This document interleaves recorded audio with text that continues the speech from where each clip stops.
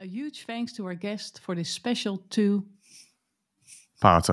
It's the jet lag kicking in, isn't it? It's evil.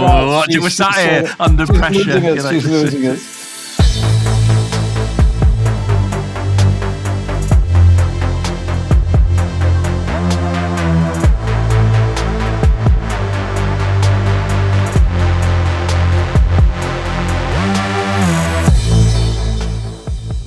Welcome to Cloud Realities, a conversation show exploring the practical and exciting alternate realities unleashed through cloud-driven transformation.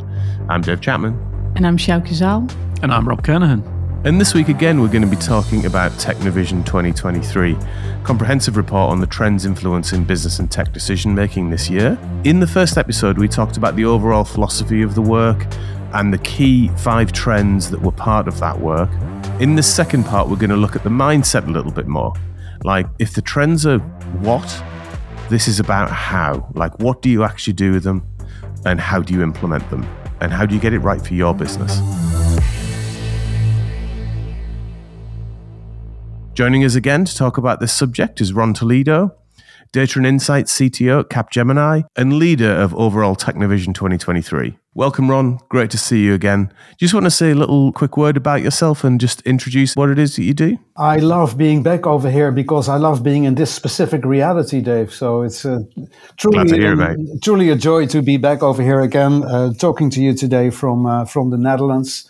And really looking forward to dive a little bit deeper in the whole topic of TechnoVision and particularly the most important success factor there, which is indeed about the how rather than the what. So let's start the second part of this conversation, making our way through TechnoVision 2023 by looking at the mindset of the group, Ron. So what's the background thinking that you were applying to this? Because you can come at these things from a number of different directions, each of which could maybe inform the sort of conclusions you come to.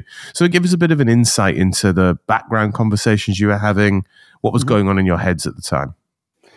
Well, first of all, in TechnoVision, what we've been doing in our previous podcast episode was discussing the what of the technology trends. So we actually have our 6 containers and each of them contains 5 trends. And it's really a repository, always changing and evolving of technology trends, right? Which is always interesting.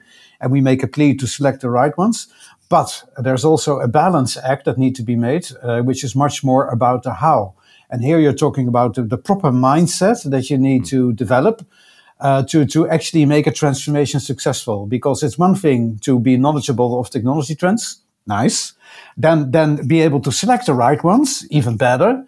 Still nothing is necessarily going to happen as a success, right? So we realized at that time that we needed something additional to these trends, and that's what we call balance by design in TechnoVision. It's the 7th container, and itself it contains of 7 big design principles, which we iterate through every year again in terms of are these still the big mindset questions we ask ourselves. So we tend to change it over the course of the years, but they tend to be a little bit more stable because technology changes all the time. And I think mindset and culture do as well, and approaches to change, but still they're a bit more stable. And it also stipulates the need to have them because in practice I find that it's often more important to pay attention to the right mindset, the right design principles, rather than choosing the right technology trends. So the trends are like the what, and this is like what you actually do with them, like the how. And which is also a little bit of a trends collection because these are trends in terms of what mindset you apply, and they evolve, we found out, through the years as well. But maybe in a different pace. So it's a bit more stable, but on the other hand, it really triggers the architects and the strategists among us to do that balance act. So these 7 key principles also contain, I would say, 7 key questions to ask yourself in whatever endeavor you're involved in, right? Could be a portfolio, an architecture, a project, a program, an innovation initiative. Maybe you're reviewing something that already has been done. And then you apply these mindset principles much more, rather than, hey, are all the right trends in there, which at that point in time matters less. And what difference would you think it makes to the application of this stuff? When you look at, we'll come on to the 7 principles in a second, but if you apply them, what difference does it make, do you think, versus, just coming at them, without using the design principles? Well, if you don't apply that, I think just a bunch of technologies that have been chosen without a vision, without a direction, without an architectural foundation, I think are all pretty useless, frankly. And as a matter of fact, what I found in practice is it's often much more the success or fail factor is the mindset area. So how you're doing things rather than the what, which to me, maybe it's easy for me to say, but to me, that's just, daily work. Let's select the right technology trends and absorb them and stay up to speed with all the innovation going on. But then really changing the organization, really transforming the organization and applying some cultural shifts, finding some cultural shifts is often the real success factor. So without it, it's just a bunch of trends, frankly. Well, and I agree. I think that's important. And I think your first design principle talks directly to organization. I think it's every business is a technology business. Yes. I mean, that's certainly something that would resonate with us here on the show. It's something that we've talked about in the past. Just explode it for a little bit for us. What are you referring to specifically with that principle? Well, in a way, it's what you could call a pleonasm, right? Every business is now a technology business. It's one and the same thing, right? So there's no need really. Sooner or later, we don't need to say every business is a technology business because we know it's a fact. Just like transformation is always digital. So why would you say it's digital transformation, right? It's no longer need to actually say that. Just like we have a burning fire. Well, we know because it's a fire, right? So there's no need to say it because otherwise there wouldn't be a fire. There wouldn't be transformation without it being digital. And nowadays I would say that there wouldn't be a business without technology completely entwined into it. And often that's not the case at all. So frankly, among these 7 design principles, this one to me is my prime diagnosis that I've been applying to so many different organizations and situations in which you ask yourself, so how is it between business and technology? Are they really acting as one? Are they one and the same thing? Or are they at best discussing alignments? 20 years ago, maybe we would found it sufficient to say, well, there's splendid alignments, people, between business and technology. But alignment is just not enough over here. They need to be one and the same thing. But it can be much worse than over-aligned. And it would be like, well, central IT pretty much hated, pretty much isolated, pretty much left behind in their legacy systems. Business units are all doing their own thing. Often the more innovative things, they're picking it up themselves. And there's not even alignment between the two. They're just trying to, put up with each other. So nowadays, as we've become so reliant on technology for all of our business scenarios, I would say alignment is not enough, need to be one and the same thing. And if that's not working, all the other aspects of your transformation you probably can already forget. And so that's, for me, it's a key diagnosis. It seems to me as well that, especially on the back of the pandemic, when all of a sudden tech enablement, if you like, and tech transformation was central to every board in the world's conversation, because it was dealing with such an existential crisis to manage over that period of time. And by pointing that out for 2023, do you get the sense that baton has not been seized strongly enough by, say, the IT industry? Well, it's definitely has helped, of course. So never waste a good crisis, right? I wouldn't say that of the pandemic, but it definitely helped, of course, to get that insight at the executive level. I would argue for sure that the challenges we face nowadays. So it's not only the pandemic and its afterburn, but it's also, for example, scarcity. You cannot deal with the scarcity of energy, natural resources, human resources without very much being enabled by technology, not just a little bit, but very much being enabled by technology to do things truly different than what you've done in the past, right? So again, it's completely entwined in the equation. Whatever scenario you really see pan out there, we know that technology is completely embedded into it. So that means that maybe business executives now have learned to appreciate technology and starting to embrace it more, and even make it a discussion point in the executive meetings. But it's also for IT. It's sort of like making that jump in terms of, well, we're no longer isolated or lovely on our own over here, but actually we need to realize that you need to really fuse with that business side, which might mean that your almighty central IT department and all your ways of doing things like you used to do in the past might evaporate, and they need to, because otherwise there's alignment at best, right? And that's equally difficult, or maybe even more difficult in some cases, for our IT leaders. And in your second design principle, I think you turn to the theme of doing less and doing less well. Yes. So is this where the crux of that theme of less with less came to fruition? Yeah. Do good, do less, do well, right? It's actually this famous quote by Franklin that said, "Do well by doing good." Right? If you do the right things, if you are cognizant of the environmental impact of what you're doing, if you're cognizant of the scarcity of resources, so you do the good things in your portfolio. That also means that you probably do things less, and less not only means you have a smarter portfolio with maybe better selected, as a result, fewer different initiatives, but also means using technology that is lightweight, that is less in terms of its presence. If you do all of these things right, so a combination of things that are beneficial to society and the environment, but are also, let's say, lightweight in terms of impact on your own central IT and resources, as a result, you'll be doing well, right? As an enterprise, as an organization. And that is that is our second design principle in terms of, well, look at your existing portfolio of initiatives. Are you doing the right things here? Both in terms of the selections you made, but also in terms of the environmental impact. Are we top heavy over here? Could we get rid of things? Could we do less, but also more lightweight in our approach, in our solutions? And really as a checklist almost to be applied on a program or on a portfolio, an ongoing project, or even a design or an architecture, right?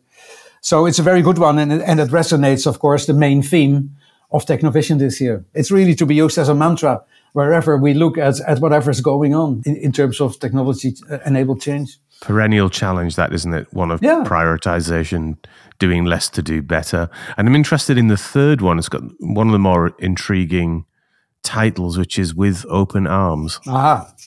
Yes, well, we try to have intriguing titles anyway, Dave, because TechnoVision, in case you didn't notice so far, has been designed a little bit as a playful tool. Ron, did you ever consider Less with Less as the overall title for this? Let's bring back that very little thing that we discussed earlier. Yeah, Less with Less, that sounds good, right? Maybe we'll do it next year. Maybe we'll do it next year, and we're bold enough to do it, Dave. So rub it in, I would say. Thank you very much for that. That's my pleasure, mate. Yeah. No, but with open arms is also a playful one in terms of, do I have the architecture, the solution, but also the mindset within the solutioning teams to have systems and applications that are by default open to the outside world, and as a result, by the way, are also open towards the inside world.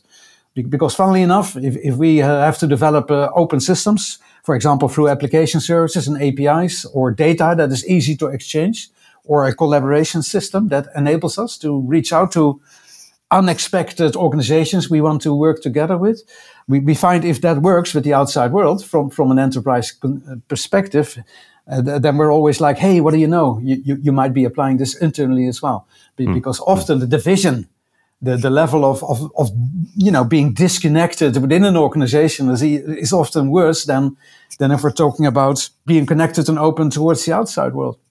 Right. So again, I've been mentioning the thing before. Sometimes it's a journey with benefits, right? You need to design your systems as open by default. So it's not something that you want to apply as an afterthought. It's open by default, so that you can achieve all of your objectives, which is often dependent on how you deal with your external ecosystem and your external players. And once you've done that successfully, you could say, hey, wait a minute, this could even work internally between our own business units, and they might be benefiting from it as well. Maybe it's not exactly the right sequence, but often in practice we see it happen like that. But organizations get themselves so locked into very specific ways of working and, Yes. embed those things in processes and even worse within contractual SLAs that it can be deeply transformative and, difficult for people to actually just take a step back and go, okay, you know what, if we just relaxed a little bit about this and held it a bit more lightly and worked together in a more collaborative fashion, we might get somewhere faster. Yeah, precisely. And maybe we don't even know who we will be working together with a month from now, right? Because it's a very unpredictable world. And there might be value ecosystems, around the corner there that we didn't even think of so far. So you have to build it into your architectural approach and your strategy approach right from the start. And so again, it's a very important checklist you want to apply in terms of, okay, this is a very nice initiative. Here's a very nice program going on. This looks like a healthy portfolio. How open is it by design? Is a very important question to ask. Indeed. And I think that leads us into, I'm going to take the next two together, I think, because I think they're, in my mind at least, they're bedfellows, which is about adaptation. So adapt first. Mm-hmm. And then the next one is about, kind of IQ and EQ. And CQ being equally important. And, in the business world, we're awfully good at getting ourselves wrapped up in IQ, aren't we? And not really considering the rest of them. So where are you going with this, which is about adaptation and kind of emotional intelligence as well as intellectual? Well, let's do them step by step. Adapt first it has always been a key principle in the past few years within TechnoVision. Because in the past few years, we made a plea to use technology to deal with uncertainty. So you want to be agile, adaptive, you want to be resilient, you want to be able to reconfigure yourself whenever it's needed. And again, if you're having an existing set of systems that have been, firmly planted in the ground and they are as they are because you think that's what the world looks like, then it becomes very difficult to adapt it and to change it and to reconfigure it. So we've always said, it's nice that solution is working now, but what if we would assume things will break? What if we would assume things will completely change in the near future? Is it actually by design that you can deal with that, or is it an afterthought again? What this reminds me of in a technical realm of things like, Chaos Monkey, where, there was something on AWS that ran around deliberately trying to be disruptive and deliberately take down live production systems, which was a huge jump away from, the sort of stasis management that IT could often get itself locked in before this latest generation of technology. So are you thinking about this from a technology perspective, but also an organizational and sort of human perspective? Much more actually, I think it is. And of course, one can strengthen the other, right? And sometimes I feel that if you look at systems, they're sort of a mirror of the organization itself and vice versa. So I often said, for example, show me your applications portfolio and I tell you about your organization. Simply because you can see, you can see how centralized or decentralized or how aligned or unaligned, the business is. And so, but that can work two ways, right? So you could say, well, in order to become a more agile organization, I need more agile technology and I need more lightweight, adaptive types of technology. And then the business will change because we want to change. But also you could say, if I bring in more technology proactively, that is agile and enables me to reconfigure my business almost on the fly, that might be a trigger to transform the business to becoming more adaptive as well. So we always like to think, and sometimes it's a bit conservative to say, well, business wants to change, so we'll have to accommodate that with technology. But I am a fan also of the other way around in terms of what if we could do things with technology that we deemed impossible in the past? How would that change our business practices? And are we actually open to considering that as well? Because otherwise it's just this old way of business specifies requirements and needs. And then the technology people will say, we have something for it, or we will build something for it so that you can change the way you want to change. But the other way around is nice as well. So why in your mind then, or in the mind of the team that you were working with, is EQ and CQ so important within these adaptive organizations? It actually builds on it, because if adaptivity only would be about technology, you get a lifeless, soulless organization. So just because you have an API library doesn't mean you become a highly decentralized agile organization, right? Right. And it's the same with data. We all realize that we want to be a data-powered organization, so that's fine. We want to be data-driven, so we come to rely more on data, which is brilliant. So it raises, you could say, the corporate IQ of the organization as a whole. We become more intelligent, we can make better decisions, we have more to base our decisions on, so that's all good. But again, if that means we become completely clinical, metrics-driven, analytical type of people, that only look at their data in order to have a judgment about something or to make a decision, that doesn't match what you want in terms of the emotional quotient of the organization, right? We would literally be barely more than AI at that point, I would suggest. Well, fair enough. It goes back to a previous episode we've done where we discussed a lot psychological safety in the workplace to create a high-performing, highly productive, happy team. And this is all those themes, isn't it? About creating an environment where people can thrive and trust everyone and can get on with what they need to do with a clear purpose and understanding. So it's that combination to bring it all together to make a happy workforce, basically. And you want a happy workforce, Rob, because it's a scarce thing nowadays to have a workforce in the first place, let alone that they're happy. And it's important to keep the people happy because then they'll stay with the company and be happy in the company, and add to the value that you want to create as an enterprise. That's also the third quotient, by the way. So we have IQ, need to be matched by the human center side, the EQ. And then there's something which we call the creative quotient, the CQ. And that is really about how can we unleash the potential of all these people in the organization, expressing their creative thoughts and capabilities. And nowadays, of course, through AI, come to think of it, that certainly enables us to achieve this as well. Couple of minute job, just as long as it takes to type it into ChatGPT and you get the output in it. Well, yeah. You want to be a human, but if you are a human that feels at your place, you're accomplished, then you want to unleash your creativity more and more. And with all the people in your organization, nowadays, we even have technology that helps us to do that. And so to find a proper balance between, on the one hand, these metrics, the intelligence, the data, the algorithms, which is fine, the human side that feels appreciated, and an emphatic organization, and then thirdly, unleash their creativity. And in terms of value generation by everybody inside that organization, you get to a much higher level. It seems to me as well that when you look in, say, like in inverted commas, a digitally transformed organization where you are expecting certain paces of innovation which require certain levels of creativity to be brought to bear on the situation, that if you don't have like a psychologically safe environment and you don't have a happiness level, like a happiness quotient in the organization, you are absolutely going to perform less well as a company.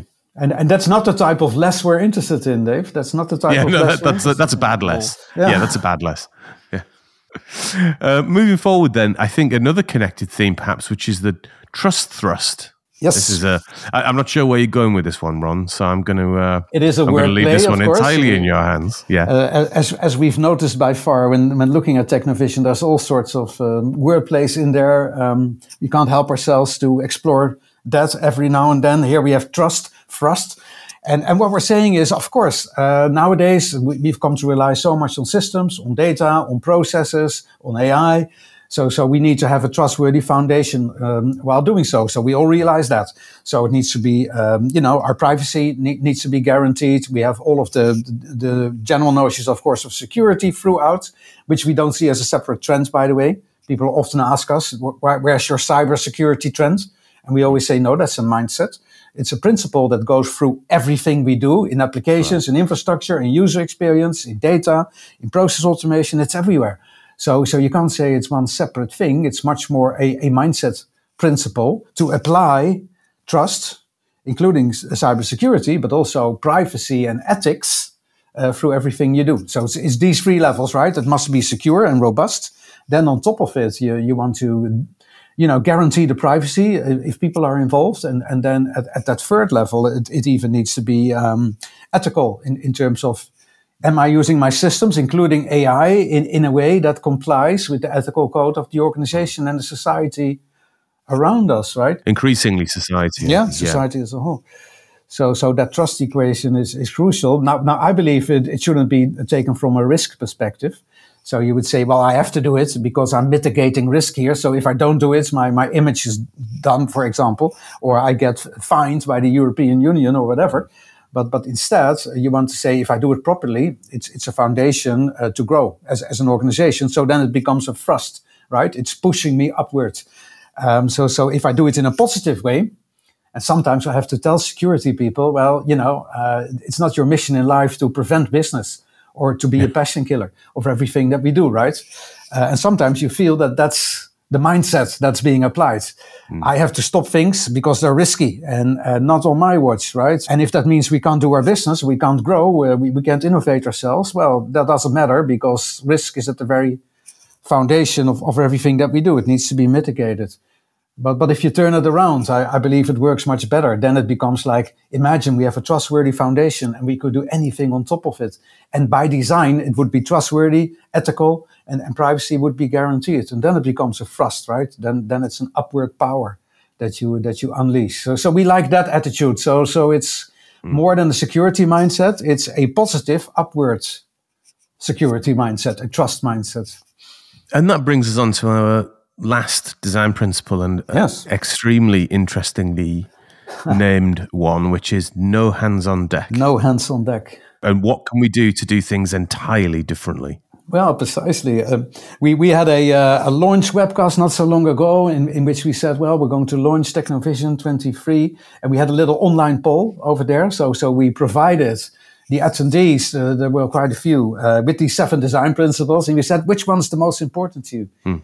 And everybody started to vote, and I think every business is a technology business came out winning. Adapt First was also a crucial one. But the one that only got 2% of the votes was no hands on deck. And then our general comment also of the guest speakers that we had, the comment was, well, that's underestimated. It's a little bit underestimated what you can actually achieve with this. Because we need to ask ourselves always again, are we paving the cow path? Are we just walking the same route that we've always done? We're just trying to pave it, we're putting some asphalt on it, and then we hope that we'll drive faster or we'll move faster, but we don't, because it's that old winding road, right, that doesn't allow us to drive faster. And now, of course, with AI, intelligent process automation, new ways of collaboration, there's so many different ways to fundamentally rethink your business rather than simply optimize what you already have. So we're saying it's a challenge, right? Is it like the distinction between digitization and digitalization? Digitalization, that's a word play as well, Dave. Yeah, exactly. So where digitization is, hey, we're basically doing the same 5 steps, but we've digitalized a couple of them. So we're using online documents or aligned pack codes now, or a kind of an entrenched process now that just happens to be on a computer. Versus truly changing the organization and changing it into a digital organization that might be having completely different approaches to development, completely different approaches to innovation. Precisely. And where within that, you're not boxed into the way you used to do something. And of course, that needs to be properly balanced, again, with that EQ and that CQ that we discussed earlier, right? Because it is a people's business. But think about it in a time of scarcity, and we'll see scarcity of natural resources for a long time to come. Why don't you challenge yourself in terms of, if I had to do it all over again because I just don't have the resources, what would my organization and my processes and my services look like? And imagine, I could be using AI, intelligent process automation, microservices. I could use it all to the full extent rather than simply optimizing what I'm already doing. And this time it's not just because of the sake of it, but also because of the fact that it might be a reality. We have no hands on deck. There is nobody, or at least much less people than we used to have maybe in the past. So how are you going to do it? And that requires truly a different mindset. So it's the most, I would say, challenging one, this last and 7th one. Still needs to be explored a little bit by a lot of people, we feel. But if you've seen it all, I always say to our architects as well, if you've gone through all of these other design principles and you're sort of okay with it, now's the time to really challenge yourself and the organization. I love the way that the 7 things come together almost in support of that last one to me. So like a recognition of that every business is a technology business now, but needing to focus their innovation on the right things in a way that's kind of right in a wider societal way. Yeah. But then recognizing the need to sort of consistently adapt, but the fact that adaptation is organizational and therefore very human in its nature. And if you're dealing with, human beings going through change, like almost nobody likes change forced upon them. So you culturally have to get that right? And I think that requires a much deeper engagement with the human than the old people process technology element of client server change that everyone used to talk about previously. I'm interested to hear like how they coalesce in your head, Ron. I do think this whole discussion makes clear that it's not just about the actual technologies, although they're fascinating and inspiring. But if it means we have to forget a few of the technology options and apply our design principles better, I think we would be usually in better shape.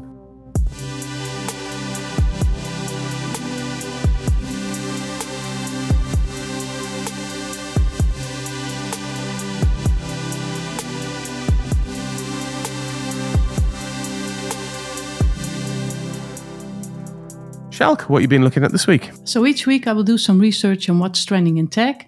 And this week I want to focus on green or sustainable software engineering. So what is it actually? It is an approach to software design, implementation, and deployment that emphasizes energy efficiency and environmental sustainability. And the goal of it is to minimize the impact that application and the infrastructure that hosts them have on the planet. So basically, there's no one-size-fits-all formula for building sustainable software. For each and every application, you need to look at different aspects. Like, for instance, the efficiency of your code, optimizing your functions, your methods, maybe remove unnecessary features. Also, the program language that you use has an impact on this. Optimizing your deployments. Some application deployment techniques are more energy efficient than others. Containers are more efficient than VMs, for instance. Look at your application architecture, maybe use serverless components. Look at your infrastructure architecture. For instance, availability-related choices can also make a huge difference in energy consumption. Maybe you want to mirror your applications or data across multiple cloud regions instead of hosting them just in one location. It also increases the overall consumption of it. And the last one I want to focus on, data center choices. Also, your choice of a data center will influence your applications as well, how green they are. So different cloud and co-location providers have different levels of commitment to carbon neutrality and green energy sourcing. So my take on this, I do see more awareness on this topic the last year. But when I look at most customers and organizations, they are aware of the fact that the cloud can be very beneficially for their sustainability goals, for hosting workloads and applications there instead of in their own data centers. But from an application perspective, choices are mostly made from a cost reduction perspective, not so much from sustainability. So I do not see many organizations yet really investing in green software engineering.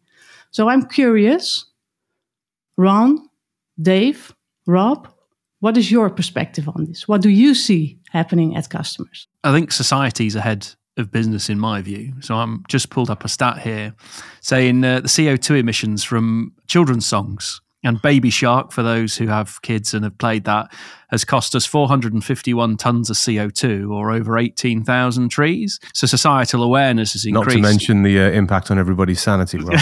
There is that.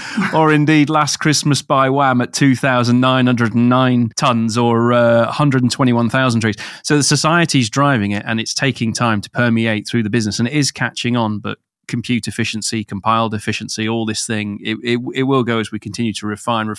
But I think this is an example of where society's changing mindset will push businesses to have to do this to be able to report on it. It's at the top of every CXO agenda, isn't it? So I think it's coming, but the complexity with the changing the software engineering process to get greener, I think is a tougher challenge than going to cloud, changing your compute underpinning, deleting data sets you don't need.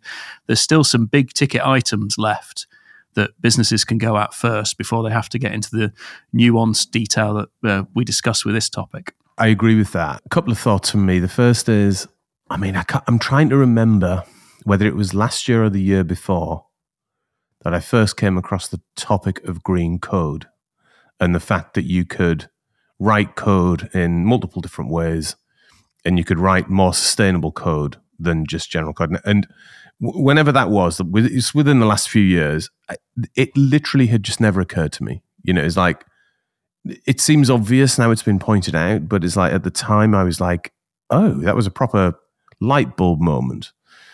And I think the more airtime that gets, the better. I think that within certain communities now, that's increasingly well understood, but I'm not sure how widely understood that is. So I think that's important because that links to the second point I was going to make, which is like, as you go into legacy modernization, that's the point that you can start looking at this stuff to, not just, reduce your power and kind of optimize the functional efficiency of your legacy, but actually, the green footprint of your legacy, I think legacy modernization gives you a huge opportunity in that space to me.